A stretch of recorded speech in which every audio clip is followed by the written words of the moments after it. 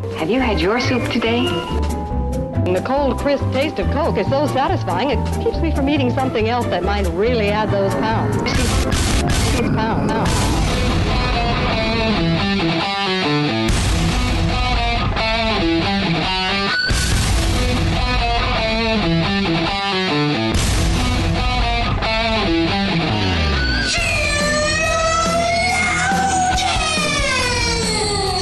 Good morning, good afternoon, good evening, wherever you are. Welcome to another episode of Sheologians. We are... Okay. She's already shaking her head. We are here today. Oh, I get it. I get that. We're here today to put the her in... Oh, the she in Celsius? Well... Celsius. Yeah, there you go. Celsius. Okay. I do that too, though, when I'm trying to fit one in. I just add she or her to like all of them. And it's like, oh, wait, it doesn't have to. Celsius. Celsius. This is not an ad for the drink Celsius, although... Or for the temperature. Or, yeah, get it together, Canada. Slash the rest of the world. Yeah, get it. Everyone, can you get it together? Listen, 38.5 degrees is cold. It is. It's not homeostasis. It is not. I'm drinking the drink Celsius. It's it has 200. You know what I know about it is that it has 200 milligrams of caffeine and no calories. And okay, it has 10 calories, but that's the kind of thing that I love. I love things that are full caffeine and no calories. Yeah. Which is caffeine a lot of times. Yeah. Just straight caffeine. This is what gets me through the 2:00 hour or to the gym.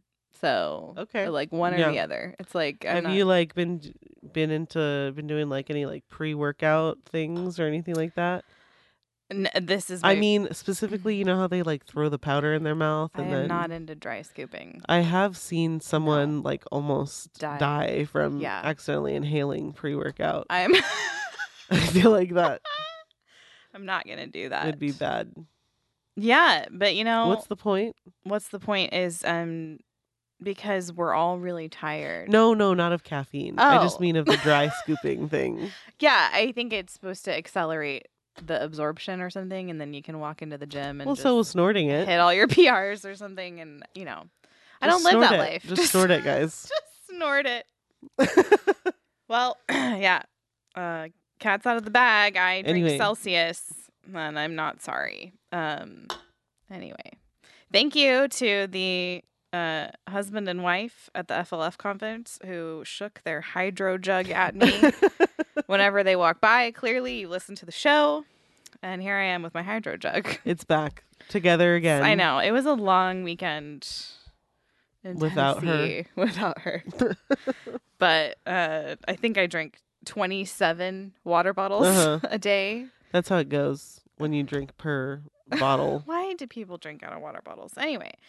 We're calling all of you out in this episode.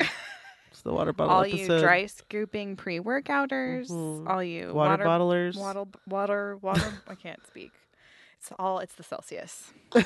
Celsius. All right. My name is Summer Yeager. I'm here with my beautiful co-host Joy, and I used to take the time to come up with a little factoid to share with you. Sometimes we still do that, but sometimes it's, you know, I do. I have something I can say. Oh, I have something I can say. Okay. That's say it. Hopefully doesn't just horribly embarrass you. Oh no. This is a trust fall. So we were at the Airbnb in Nashville. And I found out so our bathrooms were next to each other, which is how I found out that sometimes that you sing in the shower. I didn't know that.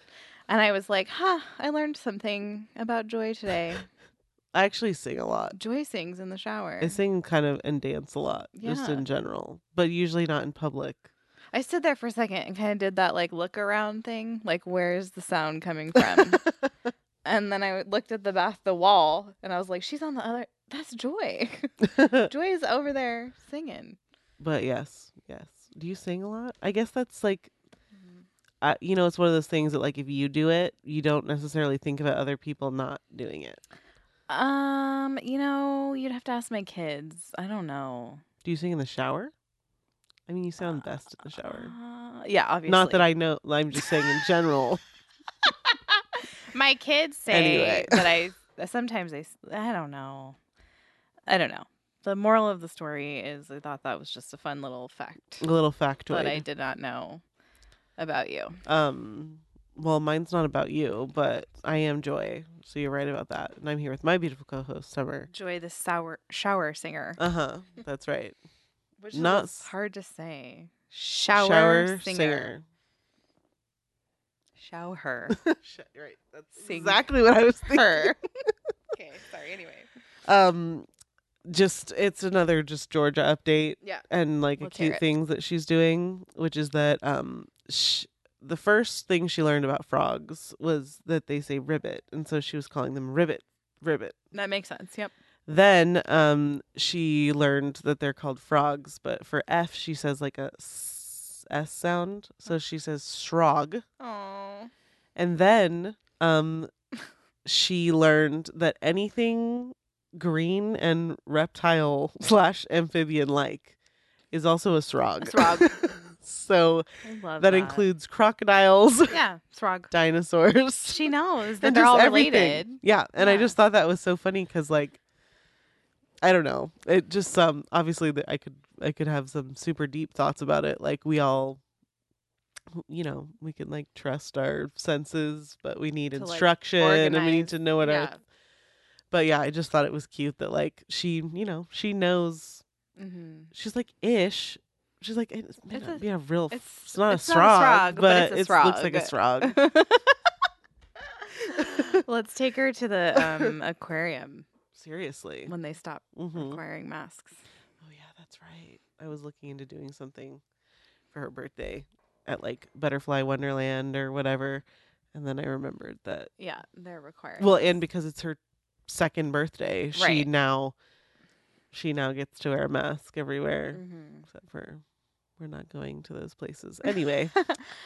Anyway, Summer's been so excited for this episode. She has been.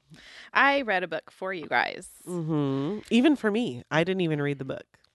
I am not going to say that. Okay. Yep. Summer's going to try to say less this episode. Yep. I'm going to try to say less. So I had a lot of people asking us if we could review the book. So today I am going to just provide some commentary on this book. Right. Absolutely. I acknowledge that. Just providing commentary. Uh-huh. I mean, it's a book. You're allowed to say what you think it will be a helpful use of time. Sometimes it is useful. I believe sometimes it's useful to read something that you don't agree with and you're not going to agree with it, but you need to know why. Right. You need to know why you don't agree with something, and do the thought and brain work for yourself.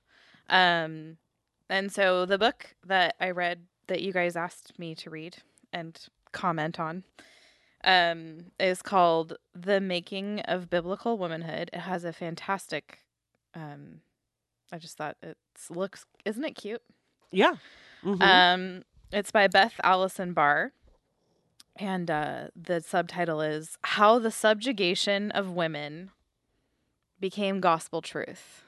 But in the interest of being fair, Beth Allison Barr did tweet recently, if I had to do it again, I would have changed the title of Making Biblical Womanhood to The Making of Biblical Womanhood, How the Subjugation of White Evangelical Women Became Gospel Truth.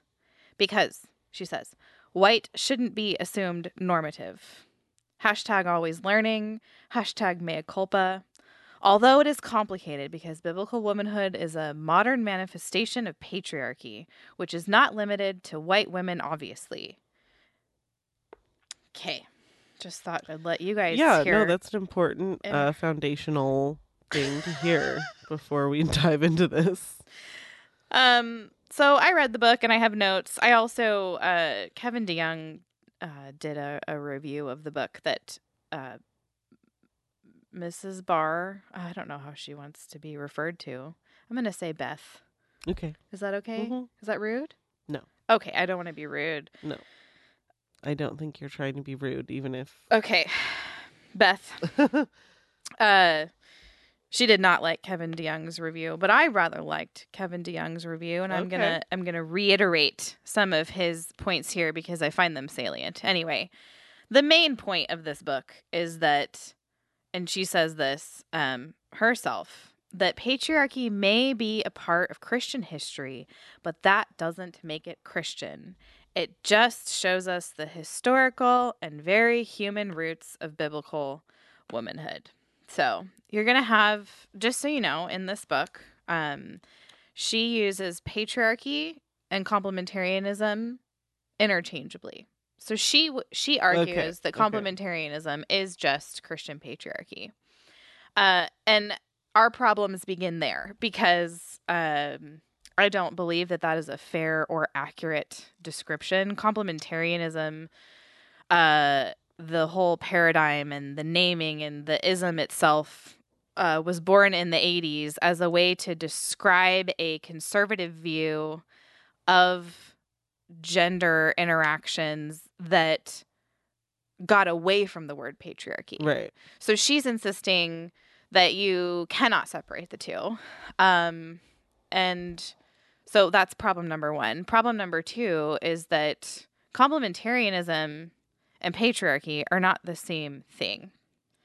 No. The people within if they would say that, yes, I am patriarchal, I believe in that system of gender relations. Many of them reject lots of complementarianism, and lots of complementarianism rejects those in that other camp. Right. So, in this book, though, we're not... Beth fails to make that distinction and, in fact, completely ignores it altogether. Christians, she says, she kind of starts the book, and most of the notes that I have are really just the opening of the book, starting on by page 15. We've got the wage gap lie. Okay. Totally buys into and reiterates the whole women's work is less than men, and women get paid less for the same jobs, which we know statistically and by the numbers is not true, but it's easy to parrot. It's easy to say. I'm not going to spend a ton of time on that. If you guys are curious about the wage gap, we've talked about it before. I think if you go back in our feminism episodes, we've spent time on that, so I'm not going to do that again. But it's untrue.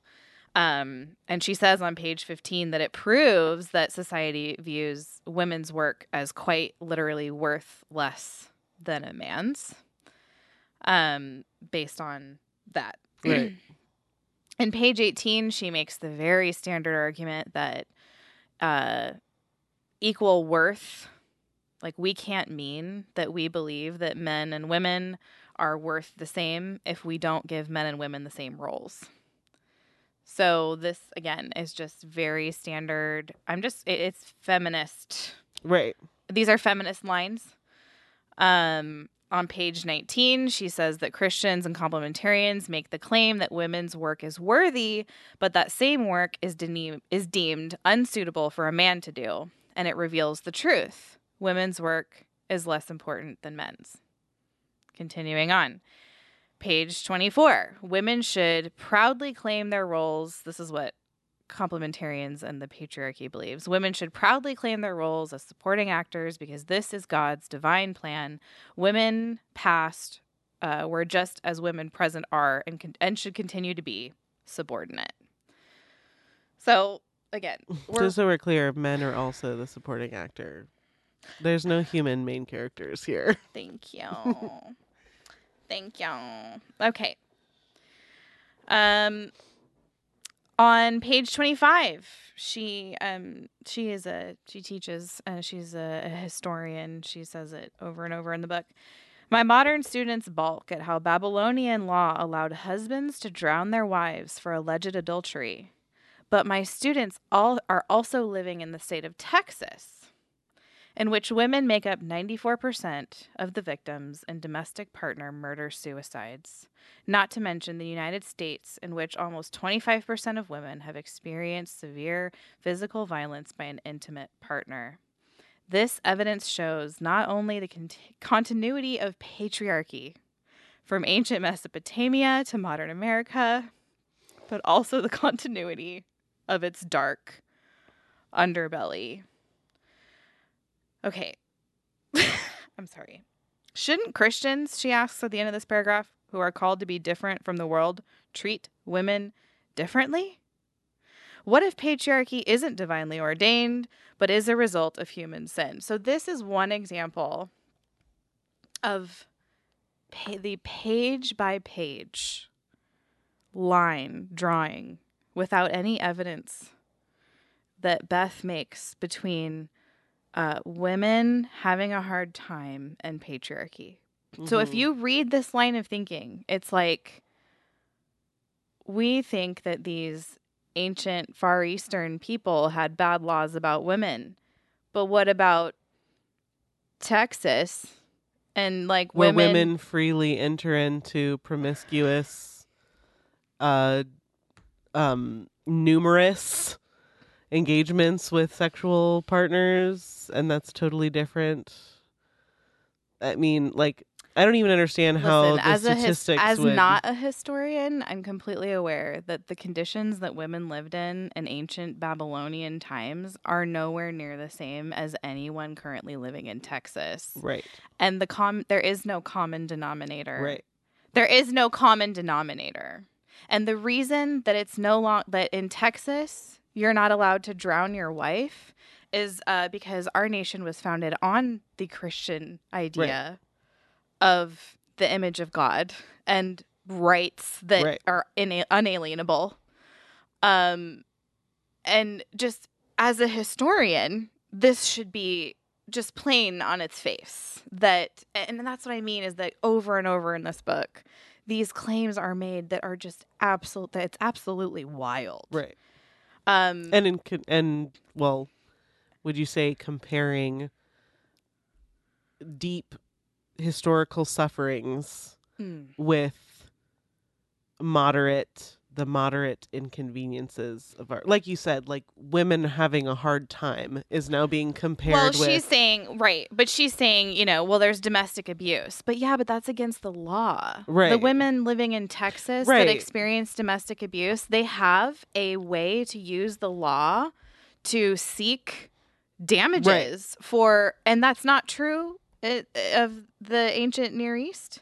So I don't even, this kind of point that the point she's trying to make doesn't exist. It only works if you're not thinking critically about what is being said. Right. And that's how the majority of the book goes. Okay. Is she, well, I really don't mean for this to be rude, but like, is she actually, she said she has students. Is she like a historian and teacher somewhere? Teaches, yes. Okay. All right. Correct. Okay.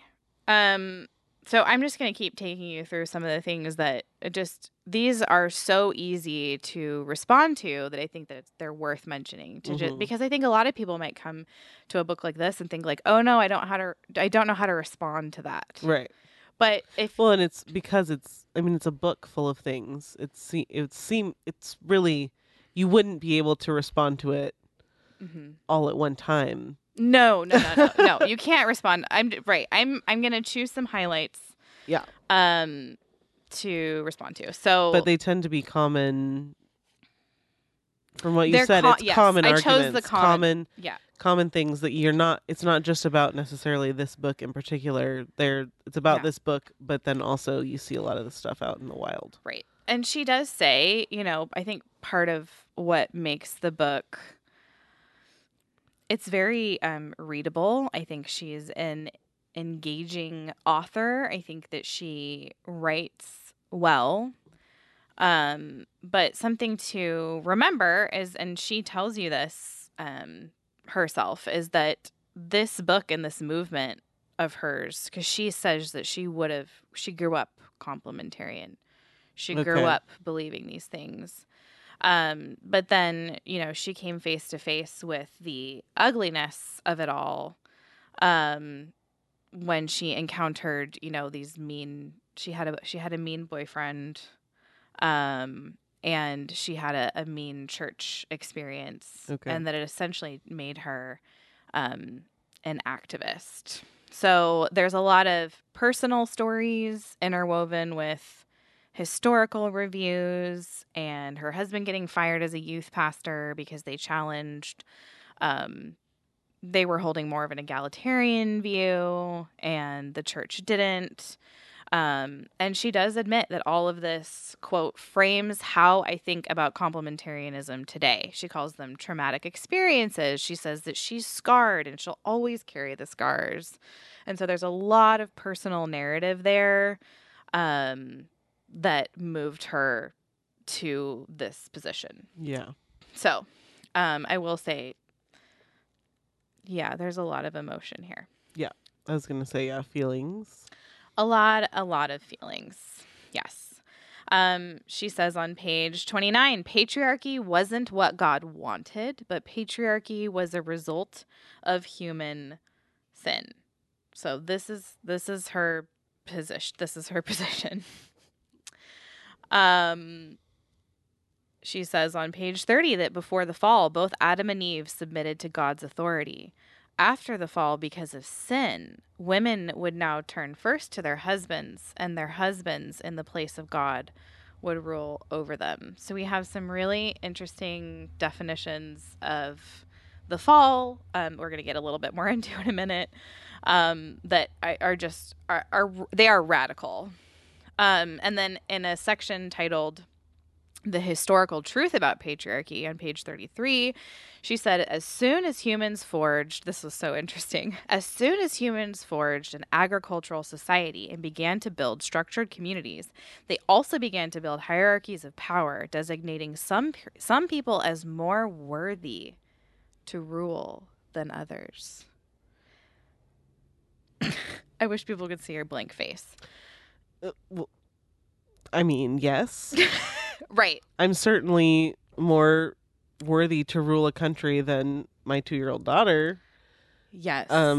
So we are, this is a very egalitarian lens. Right. Just the idea that somebody might be more worthy to rule than others is factual. Well, or the fact that someone may be more able to rule would impress upon their actual worthiness.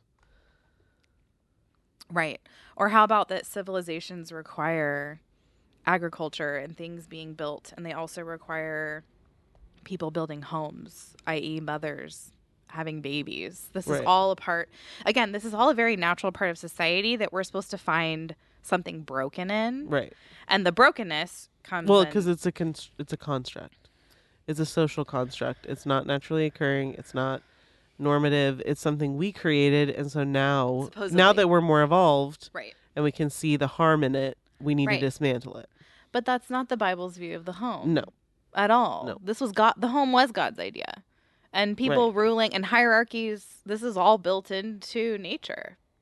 And it's not a bad thing. But you hear the critical theories coming out. In the next page, she says, isn't it time we stop ignoring the historical reality that patriarchy is part of an interwoven system of oppression that includes racism? So, you need to understand, everything in this book is coming through a lens of oppressed, oppressor, systems of oppression, these hierarchies of power just instantly being a bad thing as opposed to something that God may have divinely appointed. Because this is going to reject all of that. And she tries to use the Bible to do this, talking about the quote-unquote biblical narrative. She says, we see a surprising number of passages. So she's talking about the New Testament. She says, we see a surprising number of passages subverting traditional gender roles and emphasizing women as leaders. From the Samaritan woman at the well to Mary of Bethany learning at Jesus' feet. What was she, the leader of getting the water? I don't know. How many husbands can you have? I'm sorry. I know. I'm joking. I kid. Know. But she's not, as far as what's documented, she's not a leader of any kind, right? No. Neither. None of the examples that she gave in that paragraph were quote unquote any was emphasizing women as leaders, from the Samaritan woman at the well to Mary of Bethany. I mean, that didn't happen. They were not emphasized as leaders. That if that is what if you read the woman at the well. Well, it also wasn't, those stories are not an example of God being like, see how much value I have given to women. Thank you. It's not like a cute little pat on the head that's like, I know. See how I mentioned it? See how I mentioned that I also love women? That it doesn't have anything to do with their worth and value. It's still his story. Right. The story of the woman at the well was not about, she was not a leader. She was an outcast. And the story is about Jesus. Right. Actually. She's not the main character. Right. Also, yes. I don't know where that came from. Okay. So we're just going to keep going on. One thing that you'll notice in progressive writing is the overuse of the what if. Oh, yeah. Okay. We are, if I had $1 for every what if I read in this book, what if, what if, what if? And I think what if is the path to deconstructing your faith. If you see someone who's just what ifing, just up and down, left and right, top to bottom, you're looking at somebody who is ready to deconstruct if they're not already. And the point of this is deconstructing biblical womanhood, right? And gender roles and on and on. Anyway, all right. So in chapter 2, sure, she would agree with that. Oh yeah. Yes, I think absolutely. Yeah.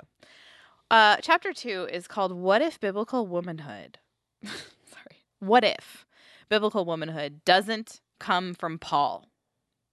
So, the chapter starts off with she's really into the medieval times. Okay. She's a medieval historian. Okay. And so after quoting some medieval sermons that say just wild things, listen, this is wild. I was not prepared for the wildness of this.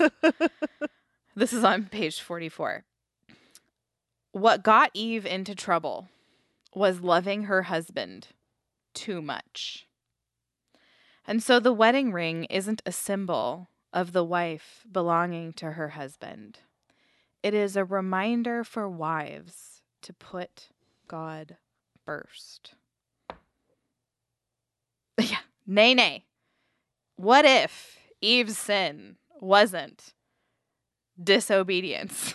What if she just loved that man so much? She just really wanted him to have some fruit. Just really wanted him to have some fruit. That's it. Anyway, she says on the next page. Okay, so what if? We're going to play what if. Let's reframe Eve. I mean, I've never thought of a movement that's tried to do that before. Let's reframe Eve. Moving on to the next page. She says, as we have seen from the medieval sermons, historical context suggests that wifely submission was not the point of Paul's writing, including the household codes. And she goes on to explain how the household codes are actually resistance narratives to Roman patriarchy. She says on page 56, here I was, a professor with a PhD from a major university, being told that I couldn't teach high school Sunday school. It hurt my pride. But that's not the only reason I was upset. I could not teach because of his belief, this is somebody on faculty, that Paul told women to be silent and not to exercise authority over men. What if Paul never said this? What if, Joy? I think he did, though. What if Paul never said this? What if we have simply misunderstood Paul because we have forgotten his Roman context? What if? Okay, so that's the argument. Just so you guys know, I've already given you the argument. If you're waiting for the argument. Does she, expand on why?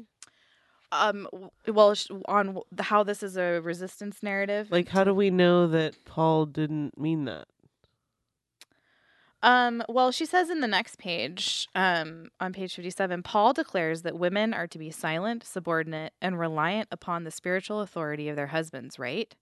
This passage has become a major mountain for modern evangelicals, emphasized more than I think Paul ever intended it to be. Okay. Okay. So that's the argument. I have nothing. I mean, that's.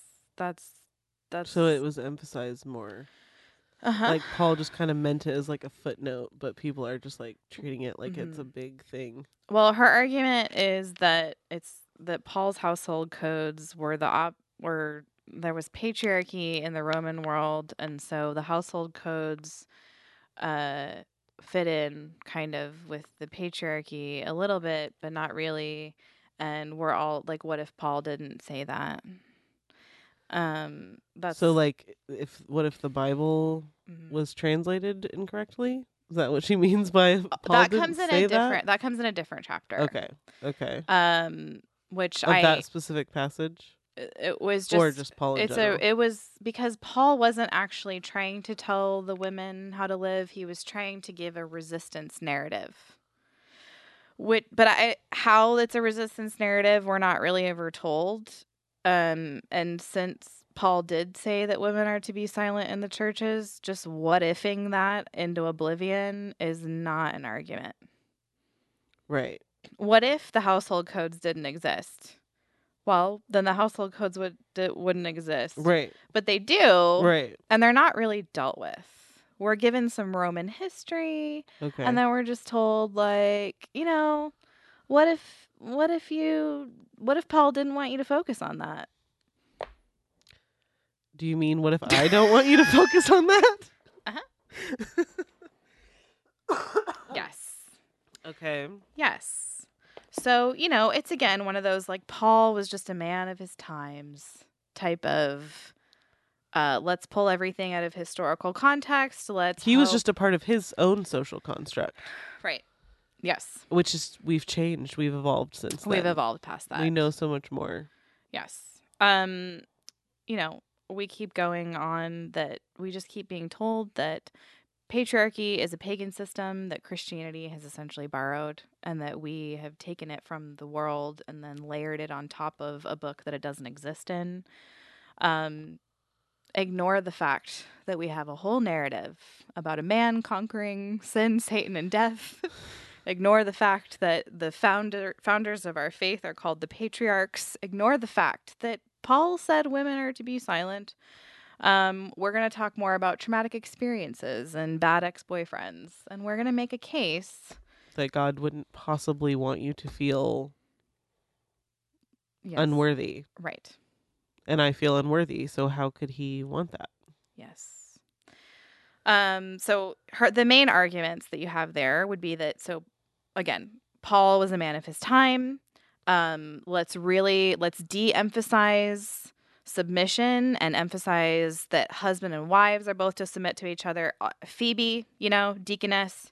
Junia, female apostle. Mary Magdalene preached the gospel. Galatians 3:28. These are all of the very, very typical egalitarian arguments that you find throughout the book. There's truly nothing new. I will say what was really disappointing about the book is that she did not critically interact with any of the best arguments from the other side. I don't believe she thinks there are any good arguments on the other side. But there's a lot of, like I said, personal narrative. And then you have some quotes here and there. Like, of course, there's a Bill Gothard quote. I mean, just pull out the worst of the worst. I don't know a single complimentary. I do not personally know.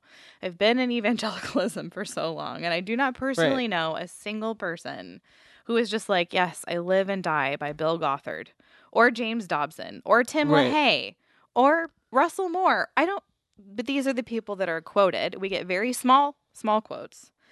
And this is how they're interacted with. So DeYoung pointed this out in his review, and I noticed it as well, that she goes after Capitol Hill Baptist Church, which I believe that's the 9 Marks guy. Why am I blanking on his name? Oh,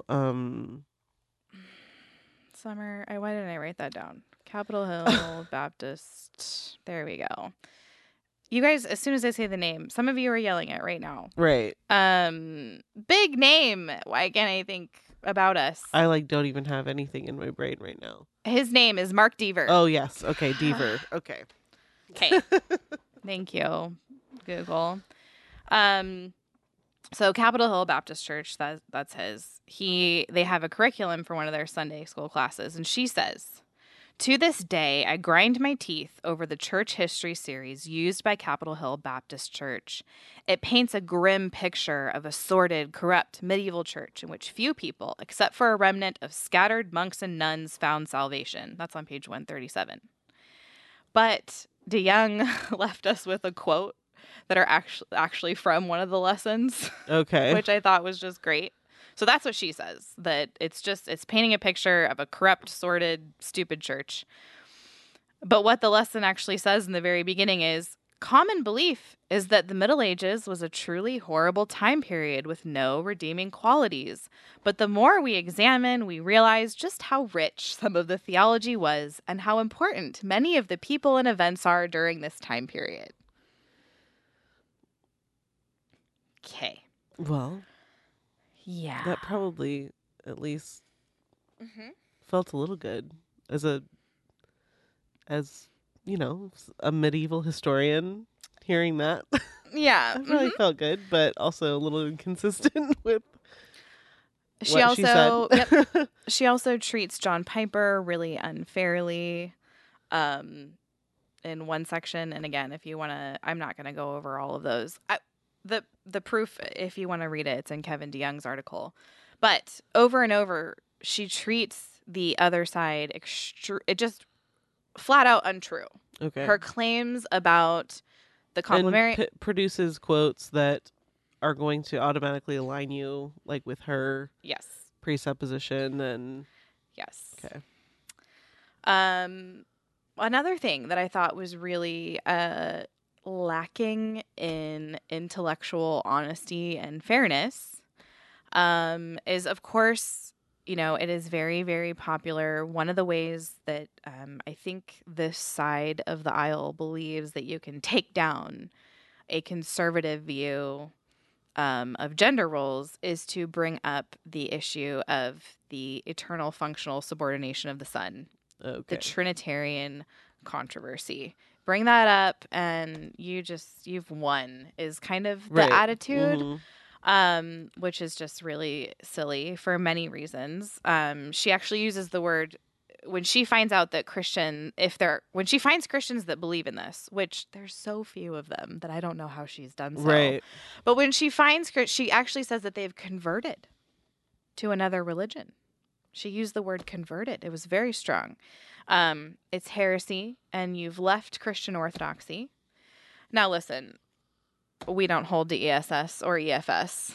However, on page 94, she said, "As a historian, I immediately recognized the eternal subordination of the Son as Arianism." Okay. EFS is not Arianism. And if we're going to be careful about our Trinitarian heresies, which we should, Arianism is a heresy named for this guy named Arius. He was a false teacher. We are not Arians. Arianism is heresy. Yeah, we agree. He's from the 4th century, and one of the debates that was really, really important among early Christians, something that you have to get right, is the subject of Christ's deity. So is Jesus truly God, or was he created? Now, Arians denied the deity of Christ, and no one currently holding to the ESS position denies the deity of Christ. Now, there are problems. There are lots of problems with ESS, and I do not hold to it for many reasons. However, the way that they are painted in this book is completely untrue. Arianism is not EFS. EFS is not Arianism. This is just not true. It's not accurate, and I'm just surprised that it passed whoever edited the book. So anyway, just I thought that was an important point to make. So my major, like I said, I can't respond. This book is how many pages?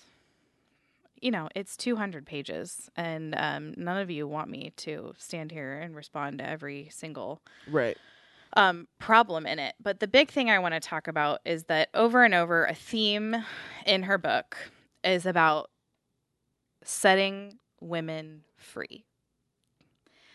And there are several chapters where I wrote, and you can see it, that her observations equal not always wrong, but her conclusions equal mostly wrong. Yeah, that's very common. That's common. It's since the beginning of time, really. Well, not all time, but... Right.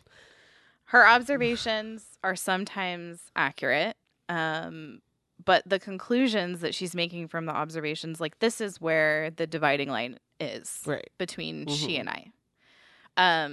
She wants women to be free, and I want women to be free. But the question is, free from what to what? Mm-hmm.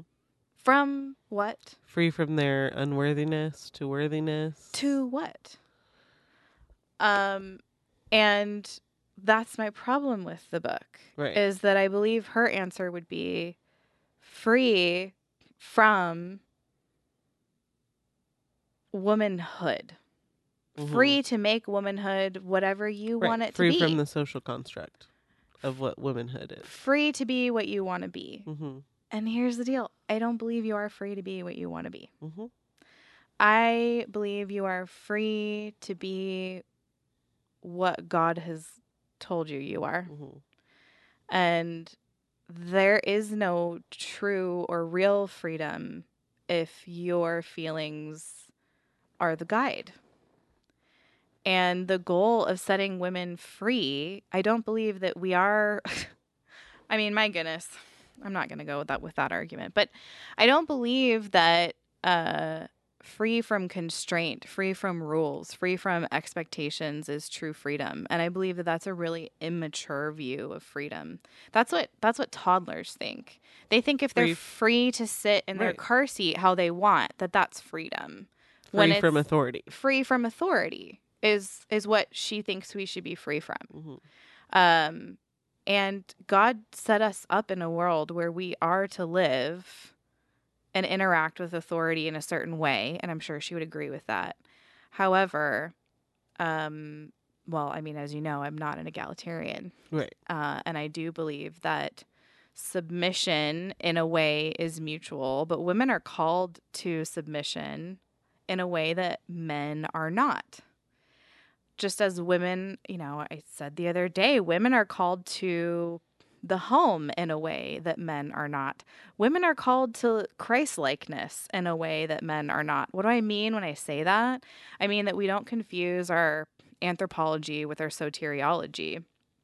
I'm made in the image of God, and I am just as much valuable as any other image bearer who is not a woman. However, I'm never going to image God in the way that my husband does, because I'm not a man. And there's this new movement that is very dark, that I think is reaching its tentacles into a lot of things, where they do not want to emphasize maleness or femaleness. They want to de-emphasize it and just say, well, we're all human. We're all human.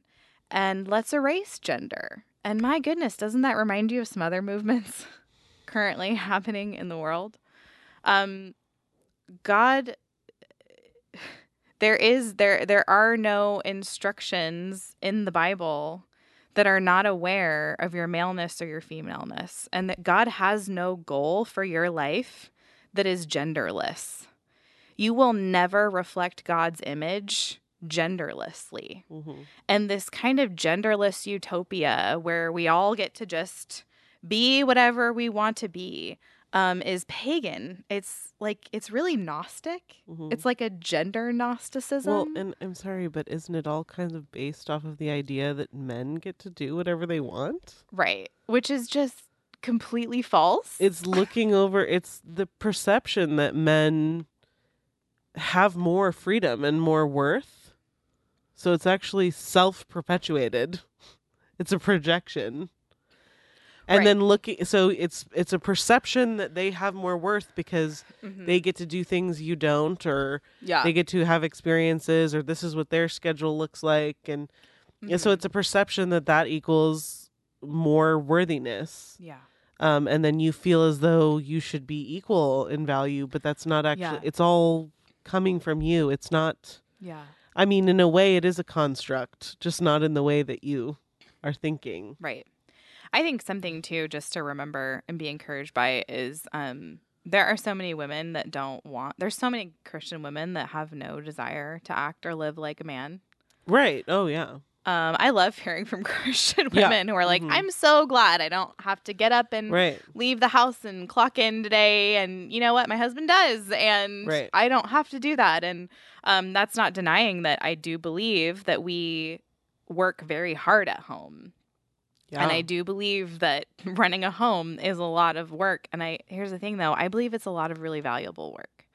I don't have this negative view of women being at home as though it's a lesser job.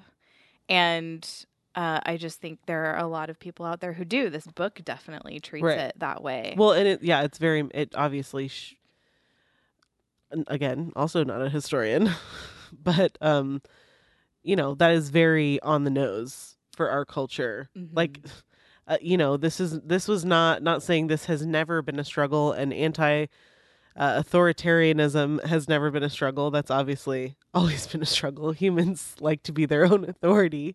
But, this is just even the concept of worth and value. That's why, like you said, like, it's like freedom from what to what. Like, we're not even speaking the same language. No. Because you have decided that you can create this value in humans based off of how much they've quote unquote reached their potential, how much they've traveled and experienced, how actualized are they. And because women are being trapped at home, they're not getting to do that, but men are.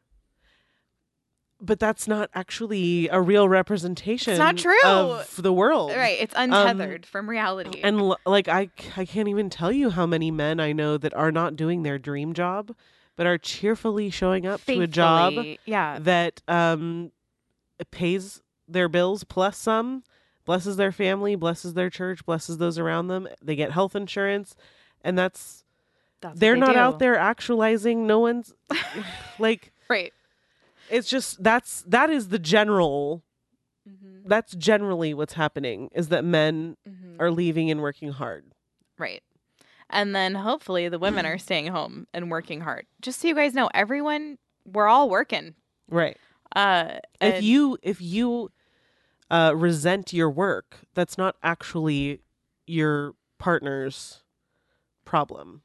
Right. That's actually your thing that you have going on. Right.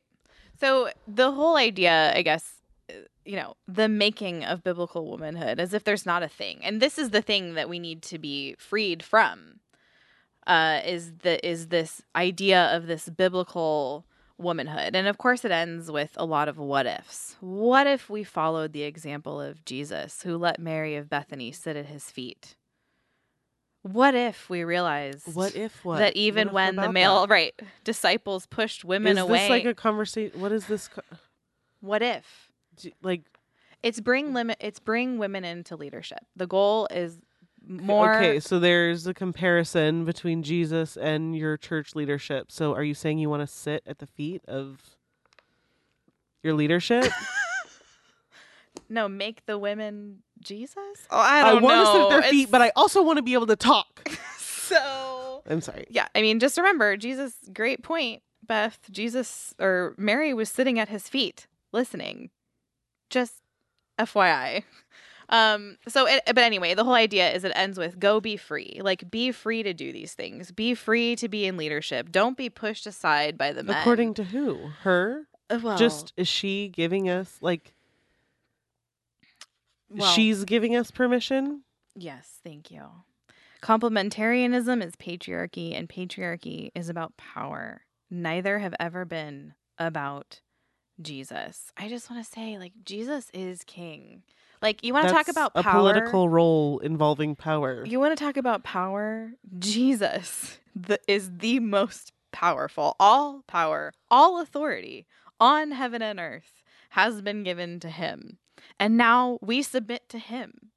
And if that's not patriarchy, then I don't know what God the Father in heaven you're praying to. Right. And it is the most freeing to submit to Jesus is the most freeing thing that you can do. And wives are told to submit to their husbands as to the Lord, the most authoritarian, powerful one in all of creation and outside of it. So, Well, and if the answer is like, well, Jesus, is the embodiment of love. He is love. And he would never make me do anything that I didn't want to do. And he would never make me feel any certain type of way. Yes, he will. Yeah. That's the point. Jesus will crush you. That is the point. Jesus will crush you. Like, all a of his supernatural enemies. act takes place where you're not choosing it. Yes. Yes. And he changes you. Yes. And not with your permission. Right. By the way. Right. I know. Yes. All of Jesus's enemies are currently being made a footstool. And if you are not submitting to him, you will be crushed under his feet. Jesus is about power. He has all of it. And he has all authority. And you just get to be on his team. This isn't about freedom. Freedom is submission to Christ. And that message is entirely missing in this book. Mm-hmm. I mean, it's entirely missing. Power is a bad thing. Submission is a bad thing. Freedom is found in questioning. Oh, and the what ifs. What if? Well, you don't be what-ifing Jesus. And then making the story of the well and so many other points in Scripture all about the women. I mean, talk about... Oh, you mean that great leader, the woman at the well? Right. Jesus said a lot of things to her, all of them only made her feel good. Yeah. Oh, ow. Okay. Yeah. Anyway, I just want to say...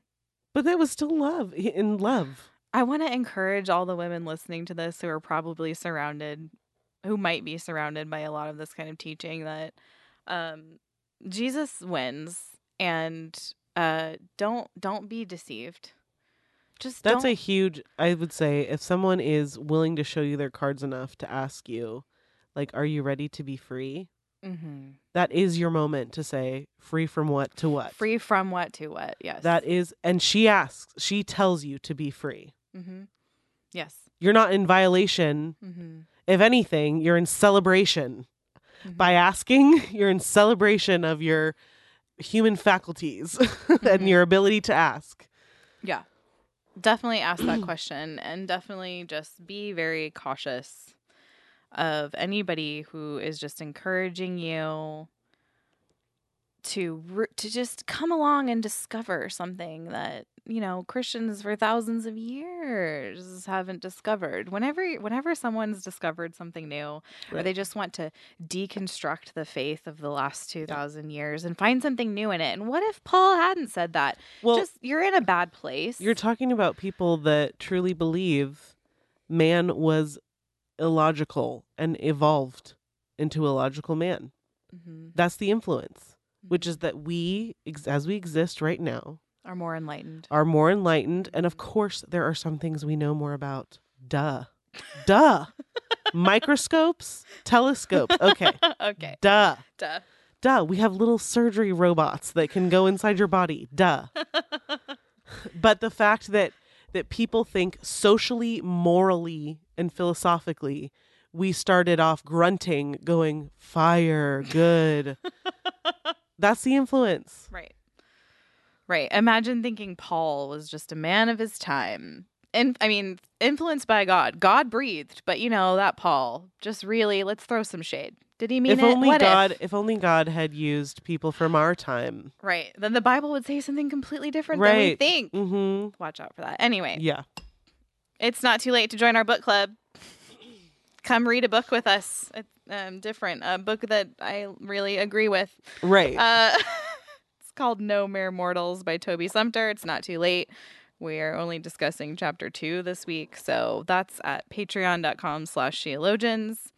And if you just absolutely loved this episode, you can leave us a voicemail at 470-465-0475. Some interest. And we will see you all next week. See ya. All the earth